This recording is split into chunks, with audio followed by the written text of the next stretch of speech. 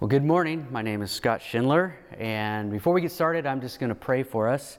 Father, I just pray in Jesus' name that as we go through this series on joy, Lord, that you would position our hearts and reorient our lives towards joy. Lord, one of the main themes of the Bible, but that it often gets overlooked, and we often don't think of the Bible or a theme in the Bible being joy. And so, Lord, I just pray that you'd fill us with your Spirit this morning, God, that you would position our hearts to you in Jesus' name.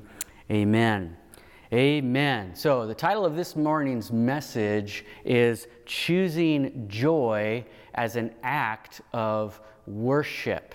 Choosing joy as an act of worship. And I just want to take just a minute or two just to kind of recap what Sean said last week. Just a couple statements that I felt like were, man, those are so good. Those are key, but we need to let those sink in, right? You know, during a sermon, man, you can hear things and just be like, oh, that was good. Oh, that was good. And so I just want these to sink in because they carry over into this week and probably the rest of the series. But one thing that Sean said is joy is the lens through which we see the world. Man, I think that's so huge. And I'm going to kind of touch on that a little bit later with a couple of statements. Man, you'll kind of see the theme throughout Scripture and throughout what I'm going to say as, man, just a lens in which we should view the world. Second thing he said is some people are joyful, just to make that distinction. Some people are joyful, but that doesn't mean it's a fruit of the Spirit, right? And Sean is one of those people. Okay, my son Micah is one of those people. He wakes up smiling, right? No matter what happens, he's just kind of this joyful child. So his disposition is joy. That's not the majority of us. Okay, if you know Sean, anytime somebody says, "Hey, what's Sean like?" You go to MCC. What's your pastor like? I say, "Man, he's like Santa Claus," right? Some of you have heard me say this before, but he's like Santa Claus. That's the best way for me to describe him. He's just kind of this jolly guy. Right? And so some people, or very few, are dispositioned that way. That's how they're wired. But that doesn't mean it's a fruit of the Spirit. It doesn't mean that they have this disposition or that they even look to the world or at the world through the lens of joy, through the lens of Scripture. And so one other quote that I love about joy, just to make that distinction, is joy is not an emotion. Okay, the highs and lows, it's not an emotion, it's an overall condition of the heart. Meaning, it's the kind, and man, let this sink in, it's the kind of people we become through discipleship or apprenticeship to Jesus. So over time, hopefully, we become people of joy. Hopefully, over the course of 10 years, 15 years, over the course of your Christian life, you can look back and say, man, I'm more joyful, I'm more thankful, I'm more filled with gratitude, I'm more overflowing with joy than I was 5, 10, 15, 20 years ago. I think that's the kind of people that God wants us to become. So again, it's not an emotion, it's an overall condition of the heart. And now, choosing joy, or that title, choosing joy, being commanded by God to choose joy, might sound off. It might sound confusing, like, hey, we can't command ourselves to be joyful. First of all, we're Americans, so we don't like commands. We don't like being told what to do. Sometimes, even if God comes to us and says, man, rejoice in the Lord, our reaction is, well, I'm not feeling that way, or our American disposition is not that way. We're prone to complaining, especially in these last 2 years, right, with everything that's going on. But I'm just going to quote just a couple Psalms that kind of just command. There's hundreds of Psalms that I could choose from, but just two really quickly. Psalm 33:1, sing joyfully to the Lord, you righteous. It is fitting for the upright to praise Him. So there's this command to sing joyfully to the Lord, okay? Psalm 59:16, but I will sing, okay? Notice that word but, there's a transition there. But I will sing of your strength in the morning. I will sing of your love, for you are my fortress, my refuge in times of trouble. Verse 17, you are my strength. I will sing praise to you, my God. You, God, are my fortress, my God in whom I can rely. So again, we see these commands that we are to be joyful and that we're to rejoice in the Lord. Now look at this. I'm just going to quote a couple statistics really about rejoicing and being blessed, being happy. There's a ton of kind of language that goes along with commanding your soul to be joyful as an act of worship. But look at the word rejoice. It's used just a little under 200 times in the Bible. So this command to rejoice, just a little under 200 times we're commanded to rejoice. And the word blessed, or to be happy, blessed. Blessed are you, right? Happy are you, or be happy in God, is used just a little over 300 times. Praise the Lord. Check this out, 480 times, something like that. That phrase, praise the Lord, or praise be to the Lord, is used 480 times. Give thanks to the Lord, 91 times. So these commands that we're to be happy in God, that we're to rejoice, that we're to worship, that we're to sing, man, to be joyful, there's a ton of commands, hundreds of commands in Scripture to rejoice. Here's the thing though, for a lot of us, if you're like me and most Americans, most people, our disposition is not joy. There's a few people that are oriented like Sean, even though we talked about, man, joy is it's a fruit, not a disposition. But most of us don't choose joy. Most of us aren't joyful people, right? We allow certain things in the way, and we're going to get to that at the very end, certain things that come in that can steal or rob our joy. So what I want to do is just briefly share with you my journey with joy.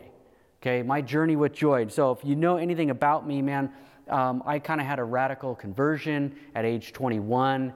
I had this Apostle Paul moment where I was really radically saved out of the party scene, drugs, alcohol, everything. I was really delivered from a bunch of these things, a horrible lifestyle. And man, I got saved. And, I would describe the first 6 months of my life as joy. I would describe, or some kind of language like that. Like, man, I was one of those people, man, I couldn't shut up about Jesus. I would wake up and just be like, oh my gosh, this Jesus guy is real.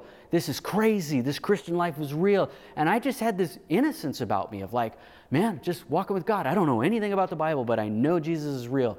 Started reading the Bible and stuff. And I started getting involved in a college ministry. And after about 6 months, man, my joy started to be robbed to where honestly 6 to 9 months into my walk with the Lord, dude, it was honestly gone. And it wasn't the ministry's fault that I was starting to lose my joy, but what was preached, so they wouldn't say that this is what they were doing. This is just how I perceived it, the Christian life. And one of the scriptures that was just kind of hammered into us in a really good way is Matthew 16. Whoever wants to be my disciple must deny himself, take up their cross, and follow me. Okay? Now, I grew up, so this culture that was created, even though that was biblical, the culture that was created amongst myself and my friends was that, kind of these classic Christian cliches where it's like, hey man, how you doing? Man, just suffering for Jesus. Sinners saved by grace. Man, just chief of sinners, man. But thank God for the grace of God. And those are true, right? Thank God for the grace of God. But we just would walk around just trudging for the Lord, man. Just bearing my cross, denying myself, And it just created within me a lie that that this Christian life was almost like a problem. And it was almost to the point, if not to the point, that, man, feeling any sense of joy was almost sinful. I'm not supposed to feel that way. Self-denial. Deny pleasures, deny the things of the world. I even had a roommate that, we kind of walked this out together for a couple years, and he loved backpacking. The problem is that he just gave all that stuff away that he enjoyed, that really God gives us for our pleasure and for our enjoyment. Man, he just gave all his backpacking stuff away. I don't want to do that. And then 2 years later, he's like, that was the dumbest thing I ever did. Man, because backpacking for him going in the mountains, walking 15 miles on a trail every day. Man, he experienced God's goodness, God's pleasure. But man, he regretted it. But that's kind of the culture that we kind of grew up in. And that wanting to be happy, we felt like was almost like this moral defect. This self-denial meant renouncing all joy, all pleasure. And so that's opposite of what some of the scriptures we just read, some of the things that we are going to look at. So this idea of happiness has been portrayed, I think, for myself and honestly a lot of people, as sinful. But what if, so this is where I just kind of want to turn the corner and ask some questions. What if the desire to be happy isn't the problem? What if the desire to be happy is actually put in there by our Creator? What if it's actually a prerequisite to becoming more like Jesus? I mean, who wants to hang around with a grumpy person? Who wants to hang around with somebody who's just constantly downcast? No one. We want to be around people that are full of joy. They bring us up. Okay? So think about those questions. Now, after coming to the end of myself, I was invited to a church planting conference up in Mars Hill, when Mars Hill existed, with Mark Driscoll. And John Piper was there. And John Piper is a Calvinist. I'm not a Calvinist, but he's a Calvinist. And so I actually went there as I listened to him, I went there to just kind of listen and hear him out, because I'd heard kind of like, ooh, Calvinist. Our church that I was attending wasn't Calvinist, took his books kind of off our bookstore shelf. And so I was really curious about this guy.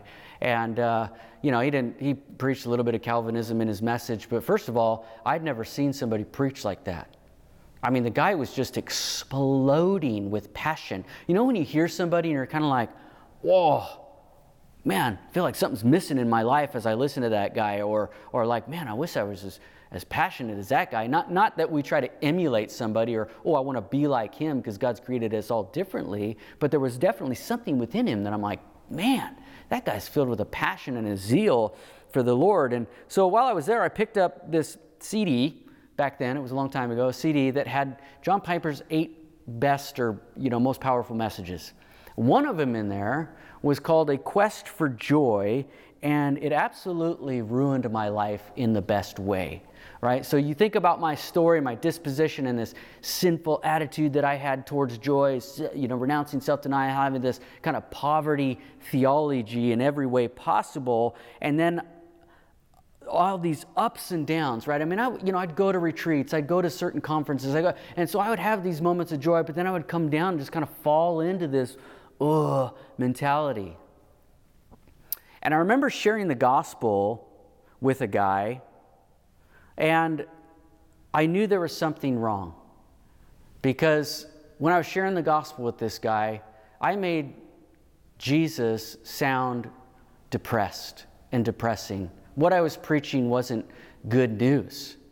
And so when I hear John Piper kind of correct my theology, and really not just John Piper, but the scriptures, man, that he just ripped off about the amount of scriptures on joy and rejoicing, how God commands it, it kind of rocked me at first, because I'm like, wait, maybe some of the way you guys responded when I first started talking, that, man, God can't command me to rejoice. It has to be this feeling, it has to be this emotion. But then, man, I just started reading the scriptures and really searching out a lot of the stuff that John Piper was teaching to find out if these things were so. And man, I just started to realize that, man, this idea, this command to rejoice, even when I didn't feel like it, man, there was some power in there that my inner life started to change over a short amount of time. And I just started to really saturate myself in God. And that was what John was pointing people to. It wasn't just this fact of like rejoice and try to be happy, but rejoice and be happy in God, that the actual joy is coming from Him. Again, it's not an emotion, but it's this overflowing out of the inside, this overflow of a relationship. And so he just kept pointing people to God, in God, in God, in God. And as I started to kind of lay down these lies and try to, in a sense, practice joy, practice, the classic verse in Psalm 34:7, delight yourself in the Lord, that man, for the first time, I was kind of given permission to really do what the Bible talks about. I mean, that's all that, most of what the beginning of John 15 is about. Abide in me and I'll abide in you, Jesus says. This idea of living in him and he'll live in us. And out of that flows life. And man, I started to experience this and catch on to this idea that, man, I don't have to walk around with my head held low and even thinking that that's a Christian thing to do. But what do you do when life is full of disappointment? Right? So I could talk about these things, command your soul, commands to rejoice in the Lord, but what do you do when your life is full of disappointment and pain and unresolved mysteries of life, right? Tragedy, heartache, grief, death, dying, a sense of seasons where you go, God, where are you? How are you to rejoice in the Lord during those times? Right? And so I get that, man. And in no way am I trying to trivialize the trials you may be experiencing, things you might be going through, the suffering that you're going through that's very real, or the paralyzing fear that some people go through, the anxieties that we go through really within the last 2 years. Okay? And the Bible is as real as it gets when it comes to these things. So I don't want to minimize those things. But if you can believe it, if you can believe that God's desire is that joy be a dominant theme in your life, then man, I think our dispositions will change. I think our disposition for life will change. Let me give you a couple other verses. God himself is our joy. Listen to Psalm 43:4. Then I will go to the altar of God, my exceeding joy. Do you get that? It's not the altar that gives us the joy. It's the altar of God. And then he says, God is my exceeding joy. Psalm 16:11. You make known to me the path of life. Listen to this. In your presence is fullness of joy. At your right hand are pleasures forevermore. So I think there's just a couple little insights in these verses that I want to make clear before we get into kind of the last part and just some of the application and some of the things that our culture can throw at us. I want to make very clear that, man, it is God and God alone that we find our joy. And those two verses, we could go a ton of different verses, but those two verses kind of explain the fact that, man, God is our exceeding joy. That when we go to God and the presence of God, there is fullness of joy and pleasures forevermore. So it's not just the things outside of God. It's not church. It's God in church, right? It's not going on a walk in the woods, which I love to do. Man, it's me going on a walk and finding God and seeking God in the woods, right? Okay, so those are that's what we're after. We're after God. We're not after substitutes. We're not after lowercase g's. We're not after lowercase gods. We're after the uppercase one and only God himself. So what I want to do is just kind of look at 4 problems, realities / roadblocks to finding our joy in worship, okay, or choosing joy as an act of worship. There are 4, and there's more than this, but these are kind of just the common ones that we need to be aware of that are kind of prevalent today. And number one, and there's 2 that I think we just often overlook, and this is one of them. Number 1 is that we are in a war, okay? There is a very real enemy after us. There's a very real enemy that wants to steal, kill, and destroy. and his name is Satan, and he's got a bunch of demons. Okay? Now, often in the West, we don't use that kind of language. We don't walk around thinking, you're paying attention to the enemy or the lies of the enemy, all this stuff. But man, we have to realize that, man, the amount of times in Scripture, and I wish I had time to go over it, but the amount of times in Scripture that Jesus addressed demons, I mean, his ministry was described as, man, the kingdom of God is casting out demons, healing the sick, performing signs, wonders, and miracles. Okay, and if you read the Scriptures, the amount of times that Jesus healed people, cast out demons, and when he finally sent out his disciple, it was like, cast out demons. Man, and the amount of times the Scripture talks about principalities and powers, it's overwhelming. But often in the West, we don't talk that way. We aren't paying attention really. But man, I think a lot of us are under the weight or under the influence of the enemy. And we need to realize that we're in a war and that we cannot be ignorant of the schemes of the enemy. I have two verses for you. One of you is really popular. One of you, I think, man, when I read this years ago, I was like, ooh, that's money. So the first one is 1 Peter 5:8. Most of you probably know this. Be alert and of a sober mind. Your enemy, the devil, prowls around like a roaring lion looking for someone to devour. Okay? So he prowls around. I would encourage you to get on YouTube. My kids do this, they'll, Dad, you got to watch this video. And sometimes every once in a while it's this lion that attacks an animal. Man, we got to understand that as we walk throughout our days, that, man, there is a very real enemy that is waiting to pounce in our moments of weakness. Let me give you one example. When Jesus, in Luke chapter 4, when Jesus gets done with his famous temptations by the devil, right? He goes out to the wilderness, he fasts, he prays. At his time of weakness, Satan comes with his 3 temptations. He resists all 3. Check this often overlooked verse in Luke chapter 4, verse 13. When the devil had finished all his tempting, and here it is, he left him until an opportune time. Whoa. So it wasn't just that, hey, Jesus resisted, the devil left, and we go along with life. Man, he waited till an opportune time, right?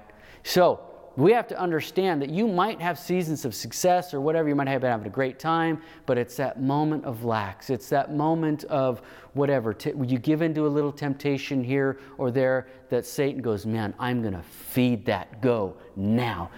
And he sends his minions to come wreak havoc through lies, through temptation, through whatever. So we have to realize that we're in a war, but you also have to realize that, man, you have been given authority by God to stand up and resist the enemy. And I just want to encourage you, as we're in a warfare, man, you need to use your voice. Like as a people of God, we need to stand up. You need to get in your prayer closet. Man, if there's something going on with your kids or in your marriage or something, look, we have a tendency to look at the practical. I get it. We're Americans. I do it all the time. I tend to just want to fix it, especially as men, right? Want to look at something. Okay, how do I fix this? What's the medication? What's this? What's this? What's this? Whatever it is, what counseling session do we need to go to fix our marriage? And that's all good. But man, I think sometimes we just need to say, hey, hold on a second here. There's something going on in the spiritual realm, and I'm going to stop, and I'm going to pray, and I'm going to rebuke, and maybe you need to get loud. One thing I love to do is go to the prayer room, and I love to shut the door. Jesus talks about the prayer room. He talks about the secret place. And I think for some of us, if not a lot of us, we need to start doing warfare with the authority that God has given us. And not to be afraid to raise your voice. Not be afraid to get alone in some place, go out to a field where no one can see you and think you're crazy, and just start renouncing lies, renouncing curses, renouncing the demonic realm. I mean, why not, right? Give it a try, right? Give it a try. Second thing, sin. Sin will sabotage your joy. Sin will sabotage your joy. That should be common sense, right? We know that if we sin, okay, we know, you probably all experienced it, right? You choose to sin, you do something, you feel like, oh man, whatever you were feeling before, it's like, ooh, you feel the weight of that sin. Ignatius of Loyola said this, an unwillingness, this is what his definition of sin was. Sin is an unwillingness to trust that what God wants for me is only my deepest happiness. Fascinating. We sin because we think that action that we just chose will make us happy. Okay? We think, man, I'm just going to choose to just indulge in this pornography a little bit. Choose to indulge in a little bit of excess alcohol. Whatever it might be, man, we just choose to indulge in those things. No big deal. It's not that bad. It's not that much. Man, we're choosing those things because we think those things will give us more satisfaction and more happiness than God Himself. That is a deep thought. Now, what if the problem is not our desire to be happy, but it's that we look to happiness in all the wrong places, right?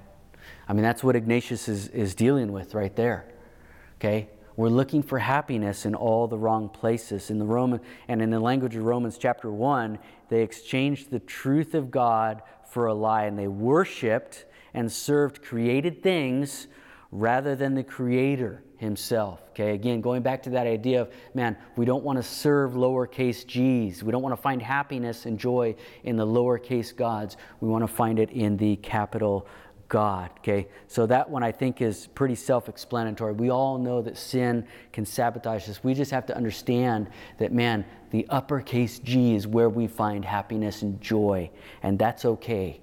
We need to pursue that. Thirdly, circumstances. You can find yourself in circumstances that, honestly, you just need to get your eyes off the circumstances, right?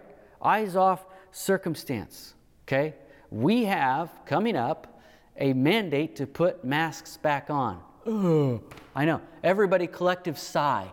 Boo, right? No one wants to do that, right? So our circumstances are changing. Okay? Does that mean our joy should be robbed? Or that we can't find joy in God? No, we can and it should. We should not allow a mask mandate, whether you choose to follow it or not, you shouldn't allow that to decrease or diminish our joy. That should be a sign that, man, there's something off. Oh, I've got to wear a mask again when I go in here. It should not diminish our joy. Is it inconvenience? Yeah. Is it annoying? Yes. Do I want to do it? No. Will I do it? I don't know. That's up to you. But it should not, our circumstances should not dictate our joy.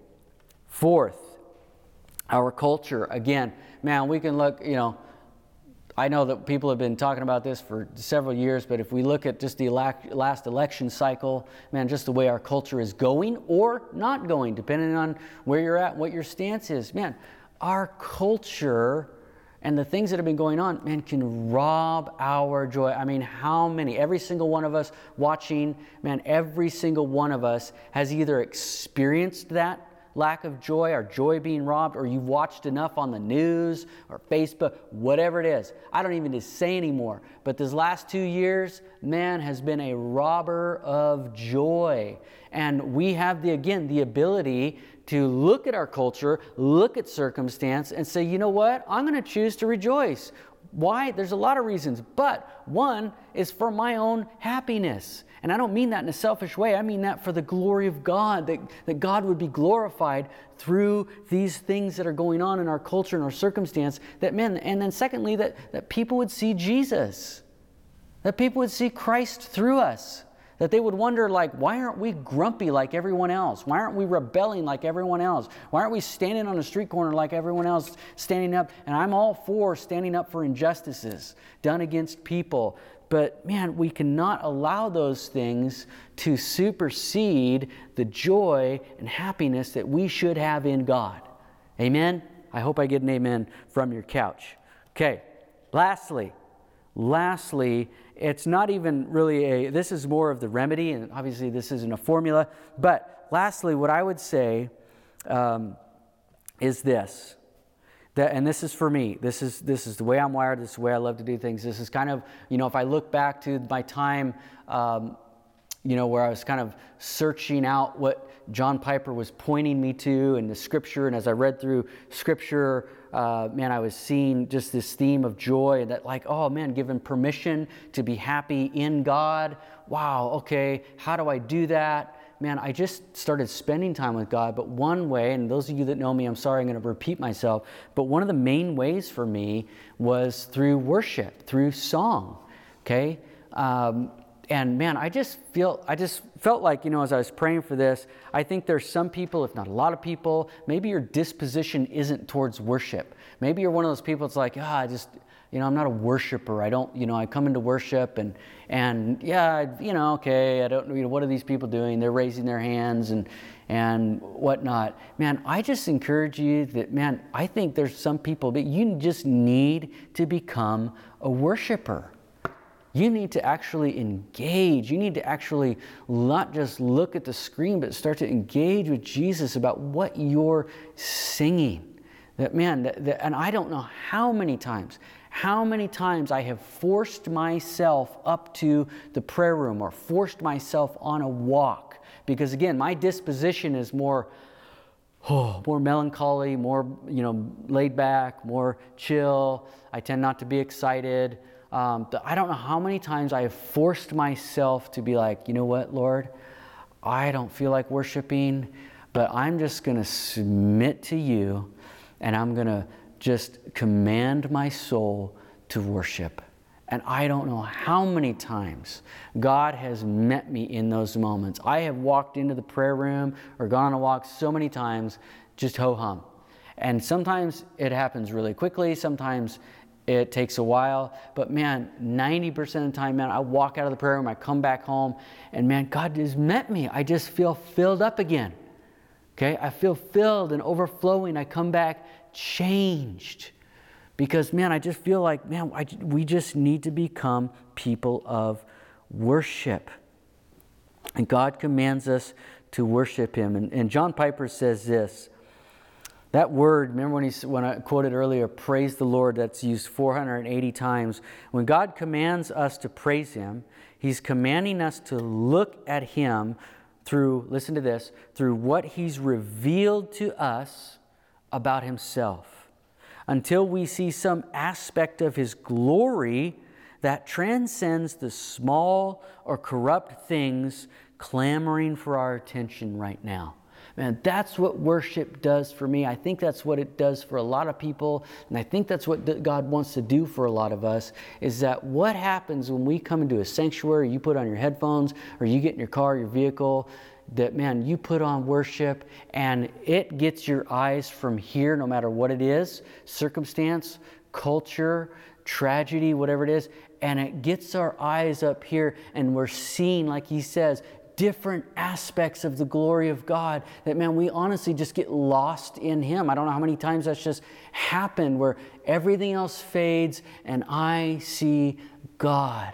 And so I'm thankful for this command to worship and rejoice in Jesus, to rejoice in God. And so I think that remedy of worshiping God through song will dispel the enemy. It will dispel and get our eyes off our circumstances.